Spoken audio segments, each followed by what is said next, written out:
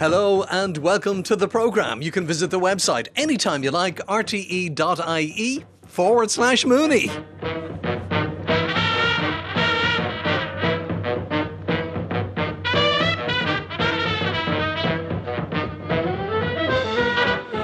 Thank you for the billet, dude, that you sent. Those house martins were amazing, weren't they? Eating with the mud, picking up the not eating with grabbing in their mouths. Yeah, they mix it with saliva to make the little mud bricks. Squeezing it out at a great rate. Yeah, very. As always, when we come on air on a Monday night, Éanna and Niall are having an old chin wag. What are you talking about, guys? Well, we're talking about Lough Derg and Donegal, if you must know. I must know. The listener must know because they kind of overheard you. What's going on in Lough Derg? Oh, no. Well, apart from the usual, it was house martins that were diving into banks of clay and mud, apparently, as Niall has been telling me, to repair their nests because their nests are made from mud and saliva, and obviously the storms and things hadn't done them any good, so they needed to have a repair job going on. Yeah, it's obviously late in the season, but the house martins would still be nesting. They'd be trying to get at least their final brood away before they head off on their migration. Where exactly they migrate to, we don't actually know. Presumably somewhere in Africa, although the wintering grounds of the vast majority of the population have never been discovered. So I think that what they're probably doing in this video, because it almost looks like they're eating the mud, but of course they're not doing that. They're mixing it in their mouths with saliva to make little mud bricks. And I was just speculating that what I think is happening is that the strange weather we've had in recent weeks may have affected the integrity of their nests. They may be a bit rough around the edges, a bit the worse for wear. So they might be doing some repairs just to make sure that those eggs or chicks are as safe as possible. Might get them away one last brood before they head off on migration. And when will they leave? They normally would leave in September. It's not like all of a sudden they're gone like swifts do, usually in early August, and like same with the puffins as well. Just click your fingers, they're gone. They sort of fizzle out over a longer period of time, but usually in September we'd see them go. The swallows, to which they're closely related, they tend to go, the first one's around the same time, but their migration is even more prolonged than that, and you get some lasting well into October. Well, now, the house martin, the swift, the swallow, how can you tell them apart? Well, and there's another one in the mix too, another one called the sand martin, which we have as well. Of course, yeah. But you don't see those too often unless you're around sandy bank areas. Yes, that's true, or maybe along some river and waterways. But the thing with them all is, well, first of all, let's take the swift. So the swift, although it's superficially similar to the other three that we mentioned, it's not related to them in any way. It's a completely different family of birds, actually more closely related to hummingbirds than it would be to the swallows and martins. They are much larger. They're about roughly twice the size of a swallow, and you'll never see them perched or landing anywhere. They can't actually walk properly. They can grab onto brickwork and high buildings with their feet, but they can't walk or perch. And so they're always in the sky when you see them, and they're all dark. As we discovered last week listening to Éanna's conversation with your colleague. Indeed, absolutely. And so they're birds that you tend to hear screaming over cities and urban areas and towns and villages during the middle of the summer. And the other one too, then, people are always mixing them up, aren't they? The house martin and the swallow, and they think house martins are swallows. Now, why is that? Why do people mix them all up?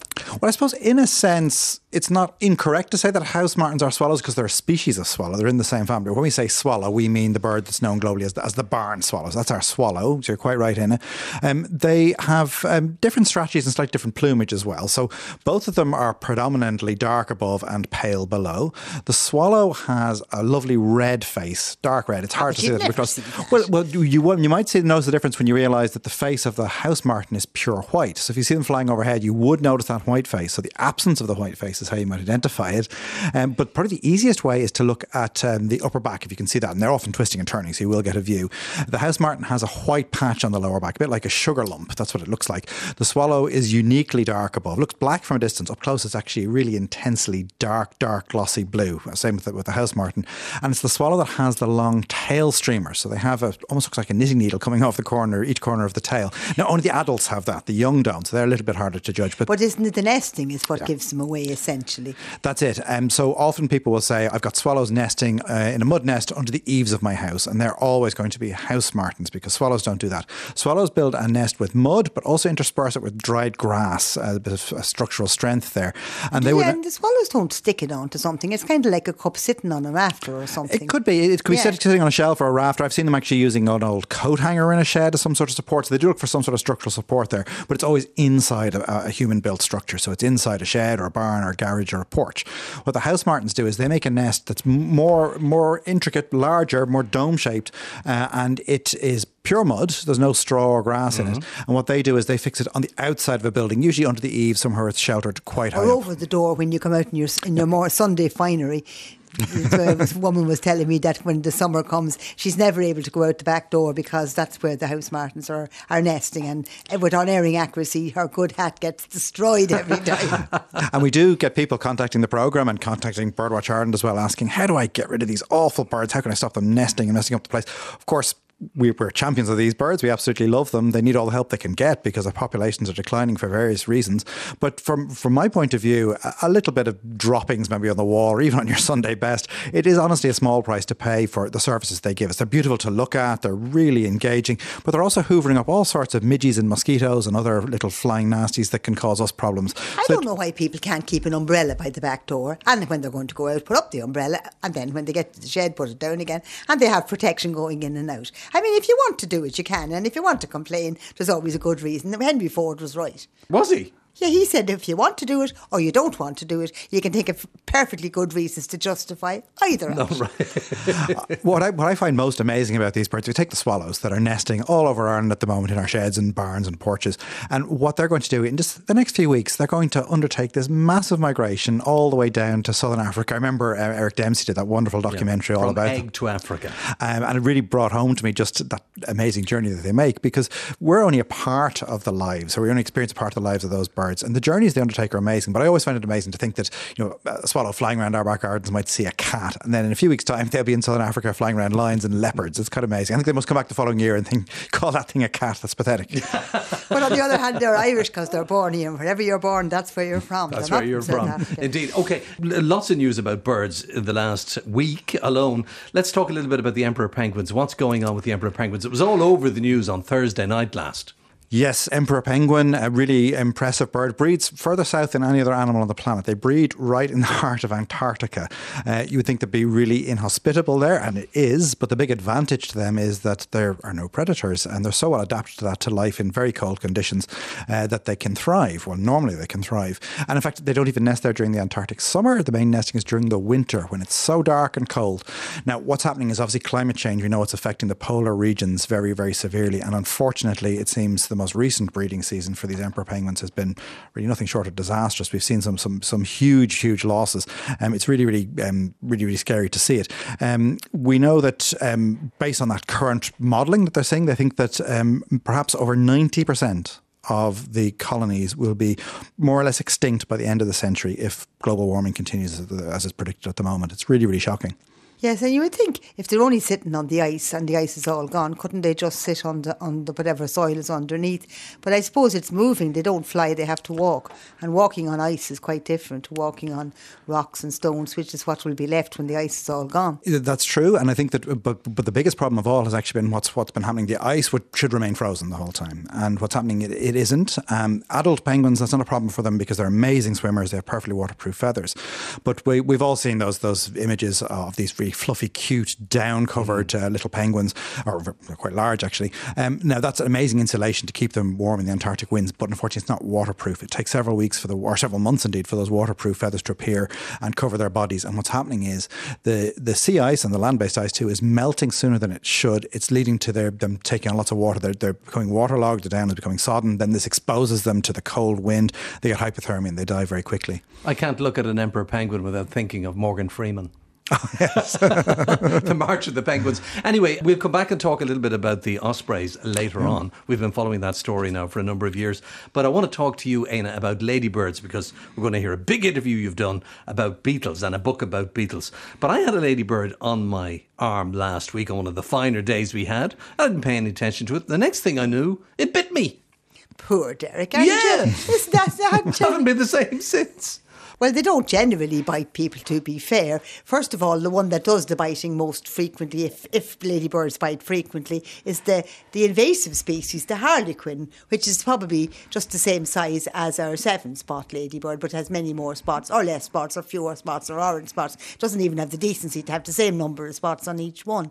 And they bite because you said it was one of the good days, so they're thirsty. Apparently, when they're very short of water, they land on whatever it is, and they actually, the beetles, they have biting parts. I mean, they're carnivores in real life. So obviously, they decided you were a nice, juicy chap with a lovely thin skin, and they would be able to get a drink out of you. Now, unlike other things that bite you for your blood, they don't give you any kind of coagulants or any kind of saliva. No, no hive, no rash, no red spot, nothing. You won't get any, so from that point of view, it's not the same as being bitten by something that you could have an allergy to. So you just grin and bear it, wash it under the tap and flick the thing off. Mind you, if it's a harlequin, you can squish it because it's an invasive species. Not only is it biting the likes of Derek Mooney, but it also eats other ladybirds, our own native species. Yeah, well, I didn't actually count the spots because it happened so quickly, I just brushed it off immediately and I thought, oh my God, I never knew they did that. But anyway, I have another question which concerns both of you. So you said there it's a beetle, Éanna. Is it a beetle or a bird? And if it's not a bird, why is it called a ladybird? Well, it's clearly not a bird. I'm going to say that here. You're going to stick your neck out and say I'm going to stick my neck. I think we've concluded that much. No, it's a beetle, pretty much like any other. They just happen to be particularly brightly coloured. At least most species are, the ones that are most famous, at least.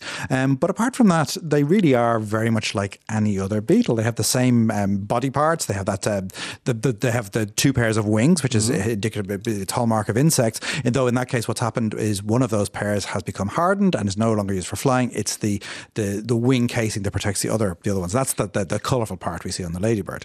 I think also that they kind of look a bit cuter to us than other beetles do, because they tend to have these white spots on the front that to us look like big eyes and makes them look quite cute. When you look closely, you realise that's not their eyes at all. It's a marking on their shell or their carapace, and their eyes and their little heads are actually very beetle-like and quite small compared to that. But they're beetles like any other, isn't that right, Éanna? That's yeah, right, but why are they called a ladybird? That's what I'm asking. Yeah, well, I'm going to tell you. I mean, I know they're not birds. I was throwing it out there in the hope you'd actually tell me why they're called ladybirds. We have to keep people at the end of their seats waiting. Exactly. There's no point in telling them immediately. Lady, because it's Our Lady, and Our Lady was often portrayed in pictures and paintings centuries ago, wearing red clothes, wearing brightly coloured mantle or a shawl or stole or whatever the name of the clothes were that women wore then. And as a consequence, it being red, then that was the lady. It was Our Lady's beetle, Lady Beetle it was called, and then that was turned into Lady Bird because it could fly, actually. That was why it was called Lady Bird. Now, America, because Americans can't speak English properly at all, they call it a ladybug, as if it were a bug. A bug is a germ that gives you the flu, or else it's a particular type of insect, but it isn't. Everything isn't a bug. So it's a ladybird, called after Our Lady, a bird because it flies.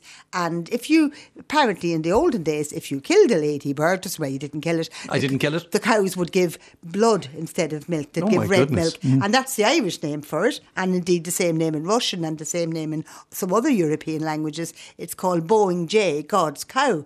So it's God's little cow. And this is why I presume there was the pish rogue about the milk going red.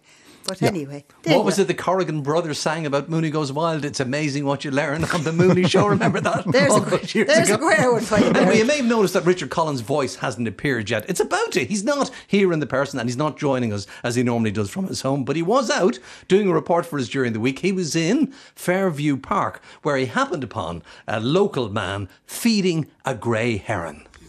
We call him Heno, the heron. Heno, yeah. Big God. And how long are you looking after a Heno? 3 or 4 years, since just start walking the dog. And whenever I have scraps of food, like Monday, when we have chicken on Sunday, there's a bit, as you know, skin and a bit of... Perfect. He loves that. He loves that, yeah. Does he? And what about the dog? Does the dog frighten him off? No. He's around here somewhere. But he actually knows me. If he's up over on the roof or he's across the river there, and he sees me coming, he'll come on land. He knows where his bread is buttered. He does. And tell me, now, do you come at the same time every day? Has he learned to... Roughly, yes. He knows to expect you, yeah. That sort of thing.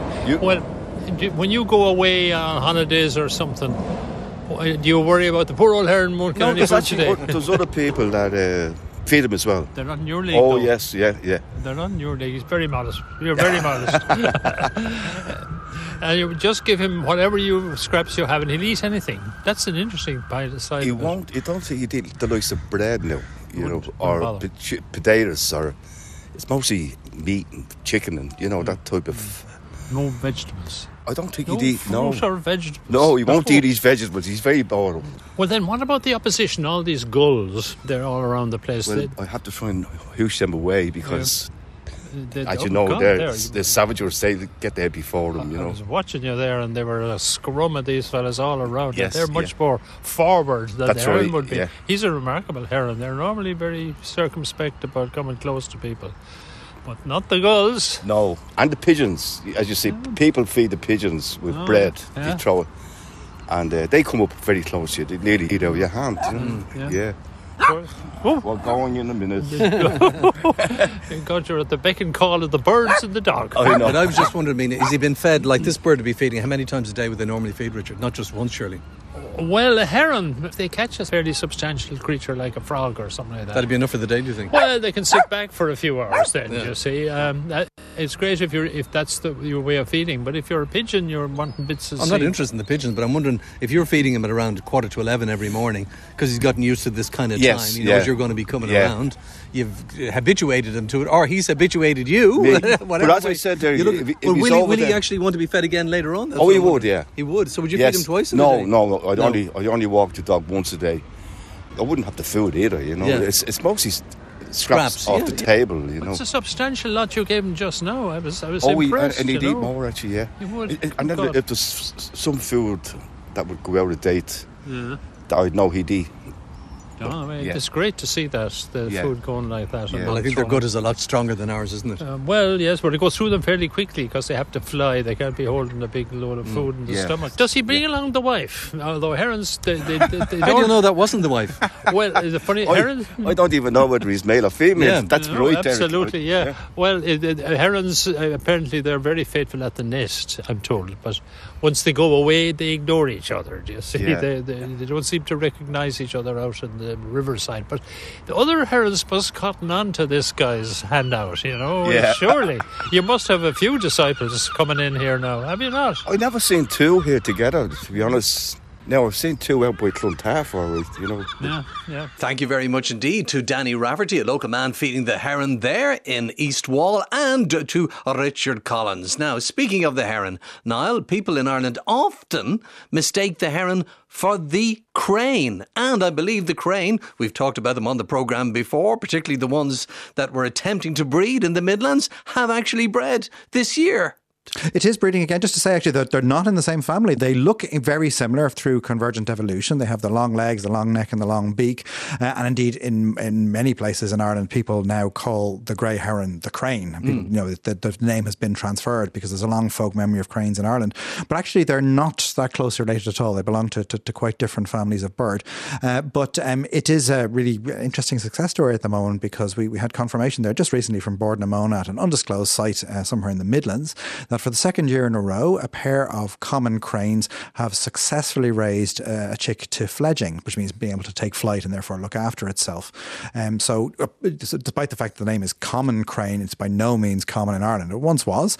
But it was once, because the Irish word for it, Cor, is in a lot of place names as well. And Lachlan O'Toole wrote a great book on the crane, and he was going on about how many Cor place names there are all around the country. So Cor is the Irish name. Is it C.O. Fada? No, C-O-R-R. C-O-R-R. Yeah, Corriesc. And now I see that that's what they're using on the heron now, Corriesc, the same word. But the place names, according to Larkin, were from the crane itself. But, I mean, you were saying they're not related. I mean, the crane's a migratory species and the heron is firmly fixed here. So they have different habits. I mean, every year, presumably the cranes flew over Ireland, looked down and said, oh, not staying there. So, I mean, obviously they must see their habitat has now been made suitable that they could nest in, because they nest on the ground, don't they? They do. They're ground nesters, and they like big open expanses of bog, essentially. So parts of Scandinavia, for example, where there's still extensive bogland, they're quite common there as breeders. There's quite a lot of them wintering in France at some of the lakes there. There's quite a lot winter in the Iberian Peninsula.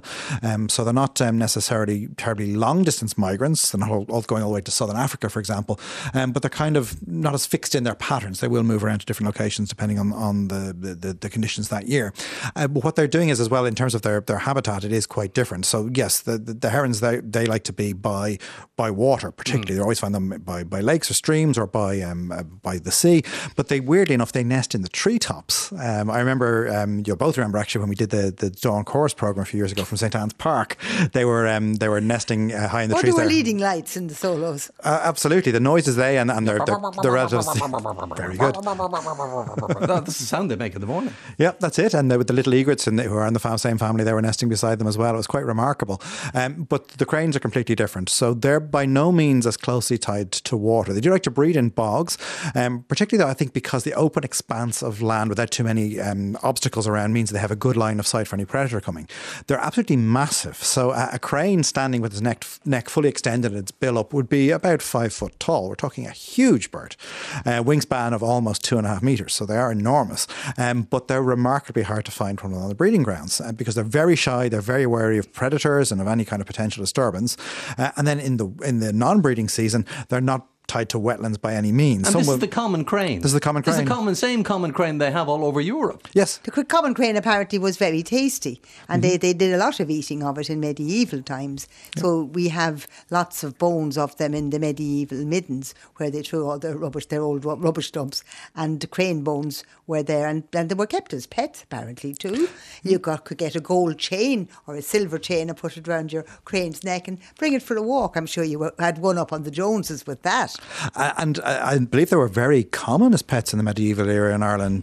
They were the third most commonly kept pet, according to contemporary sources. After dogs and cats. After dogs and cats, yeah, you had your cranes. And there's a long history of them around. They're illustrated quite famously in the Book of Kells as well. So there's a long heritage there, and it's really good to see them back. A long way to go before we have a population fully recovered, but this is certainly a very good sign. But it's a start. Absolutely. As is the case with the Ospreys. Yes. In Fermanagh, which seem to be making a comeback. As you know, if you listen to Mooney Goes Wild regularly, you will know that we've been following the story of the reintroduction of these birds of prey to Ireland. I was in Norway last month collecting the first 10 birds that were translocated to a secret location in Ireland. Now, that was done by the National Parks and Wildlife Service, who are leading this project, and their colleagues at the Norwegian Institute for Nature Research. The majority of those birds were released over the weekend from a secret location in the southeast of Ireland. So in effect, they have fledged, and that means they're ready to fly. So in time, when all 10 birds are released, they will leave Ireland and head on their annual migration to Africa. And then it is hoped they will return maybe next year, the year after, or in 3 years when they're ready to breed, back to that same location or the general vicinity and set up a breeding population here in Ireland. But not just those 10. Over the next 5 to 6 years, it's estimated that between 50 and 60 birds will be brought in to establish a breeding population on the island of Ireland. But what did we hear last Thursday? Well, it seems that this is happening already, naturally, in Fermanagh. A pair of ospreys bred and 2 to 3 chicks have hatched. We're going to talk now to Giles Knight, a farming scheme advisor with Ulster Wildlife. Giles has been keeping an eye on these birds for the past few years. So Giles, hello to you from Fermanagh. This is great news, not just for Fermanagh, but for Ireland and the osprey. Hi, Derek. Hi, team. Yes, this is absolutely brilliant news, what we've discovered here in Fermanagh. A real once-in-a-lifetime type of story. And for somebody like myself who's been passionate about wildlife all my life, this was a whopper. It certainly is. Ospreys are breeding here on the island of Ireland, but give us a little bit of background to the story. So basically, for many years, as many people will know, ospreys have been seen in passage heading north and heading south in the spring and the autumn, and there's been lots of sightings, but no confirmed breeding as yet. So what the story is this year is that these birds in Fermanagh produced chicks by naturally returning to their former habitat in Fermanagh, and this is amazing news with 2, possibly 3 chicks fledged from this site. Now, how long have you been observing these birds? So I've been observing these birds for 3 years, this particular pair for 3 years. I have seen ospreys in Fermanagh for many years, and I've often wondered whether we could ever end up with a situation like we have this year, whereby the birds breed successfully and really kind of provide a massive shot in the arm for everybody who might have an interest in this story. Now, are you sure they're the same birds you've been watching for the last 3 years? And if so, how do you know? Are they ringed? Have they got tags on them? No, these birds are naturally returning to the place where they belong, really, at the top of the food chain. it's only the last 3 years I can be sure it's the same pair, because they return. They're very, very site faithful. They return to the same site every year, and they're pretty well always monogamous. Consequently, it's the same pair that has been coming for 3 years. Maybe when they first arrived in 2021, they were young birds, and finally this year, possibly as 3 or 4 year old birds, they've finally succeeded in producing chicks and fledging them.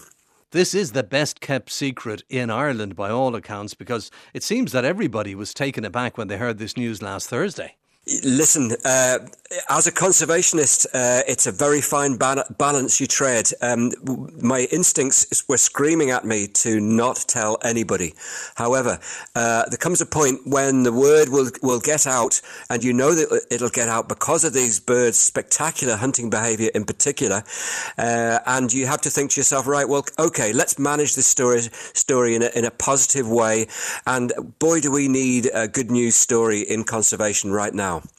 It's a fantastic news story, but I'm just wondering, did you tell your colleagues in the National Parks and Wildlife Service about this? You must know that they are reintroducing ospreys to Ireland. Did they know?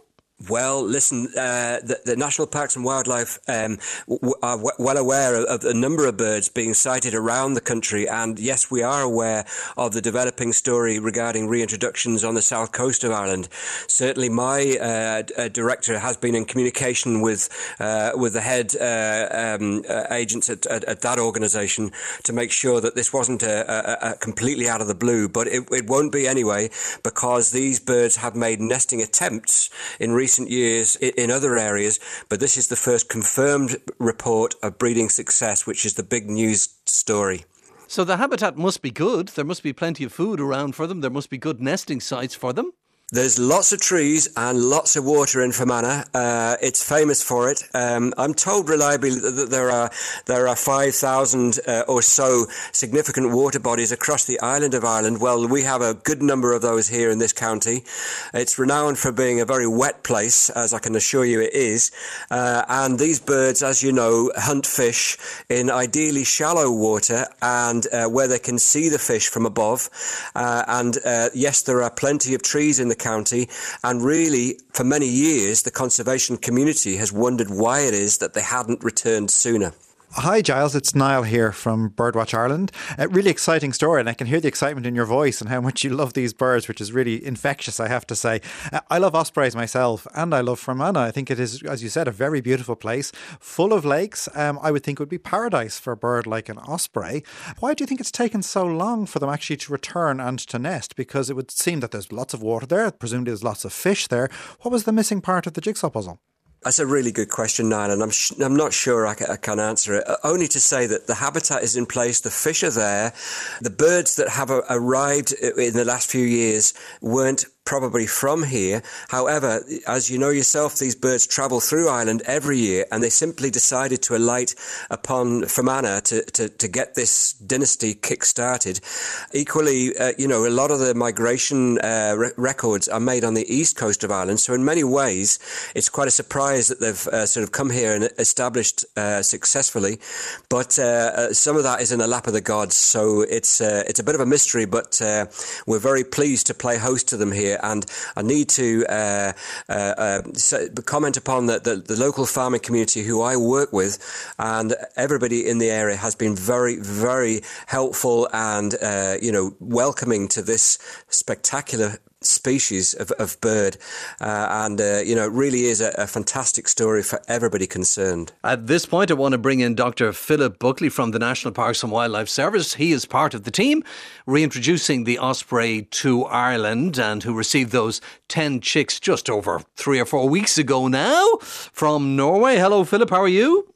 Good evening, folks. How are you? I'm fine, thank you very much. So, Philip, did you know there were ospreys breeding here in Ireland? Well, I was 3/4 aware that they were in the north, and I had heard they were breeding there, and I think it's really, really good news. This is fantastic. After 200 years, we have the species breeding again in Ireland. It's a landmark event that this has happened, and I think it's very, very encouraging generally, and very encouraging for the reintroduction programme that we're undertaking. So, hopefully this heralds the beginning of a natural recolonisation process. So that is really, really good. Yes, it means that you're going to have more birds to choose from when the birds that you release soon enough will come back to Ireland, hopefully, in a couple of years and breed, because there'll be a greater gene pool on the island. Yes, exactly. I mean, the two, I think that the natural recolonisation and the reintroduction programme we're doing will, they're not just compatible, but like they'll be mutually, I suppose, reinforcing, or whatever the correct terminology is. So it'll be obviously either process will take a considerable length of time. Having the two going on together, which hopefully they will make it, I suppose, happen in a much shorter space of time and probably make it more successful in the long run. Philip, it's been great to see that Ospreys getting this kind of attention in the media, and the story now from Fermanagh really just reinforces that. So many people are interested in that. Is that something that you're finding as well? Are people excited about this? Are people looking forward to seeing these birds returning to our skies? Oh, absolutely. I mean, I think that in general for raptors nowadays, I suppose indeed for biodiversity, but also for raptors in particular, I mean, the general public, it's not just kind of an interest now of specialists or, ornithologists. I think the general public are very much behind it. And indeed, the farmers and landowners that we talked to and we interacted with in getting the National Parks and Wildlife Service programme up and running, and we talked to a lot of farmers and other people. I mean, virtually without exception, they were all 100% behind this project. It's great to see how much people are welcoming this, given that they were given the run 200 years ago and persecuted, because the attitude that lots of people have towards wildlife now is one of wonder, one of excitement. So we must be doing something right over the last 25 years on the programme, Derek, when birds like this are welcomed back with open arms. People can't wait to go out and see them. They're positively appreciating the fact that if you have something at the top of a food chain, that means the whole of the food chain all the way down to the very bottom is in perfect health, because you won't get top predators if the whole food chain underneath isn't supporting them. So it'll be interesting to see now how they do and how quickly they will spread out, given that the first beachhead has been formed, if you like. Yes, I mean, I couldn't agree with that more, and just to go back on the whole thing about, persecution and so on. I mean, when I first arrived here in 1989, buzzards were only to be found on the north coast of Antrim and Rathlin Island, and look at them now, and this is a sign of really sea change in attitudes towards predators and fauna of this type. We are so proud of the fact that, in a way, that they picked Fermanagh. The farmers that I work with, very similar to what Philip's just described, are extremely, that's what this is about, engendering community pride in something really special, and something that in years to come, once these birds become properly established in bigger numbers, people will come and see them. Look at the numbers of people that go to see these things in Scotland. It's a massive boom for tourism, and really, I couldn't have been happier the day I saw and knew that these birds had actually successfully fledged chicks. Thank you very much indeed, Giles. We'll talk to you again. And Philip, thank you too. Thank you. Thanks very much indeed. Bye-bye.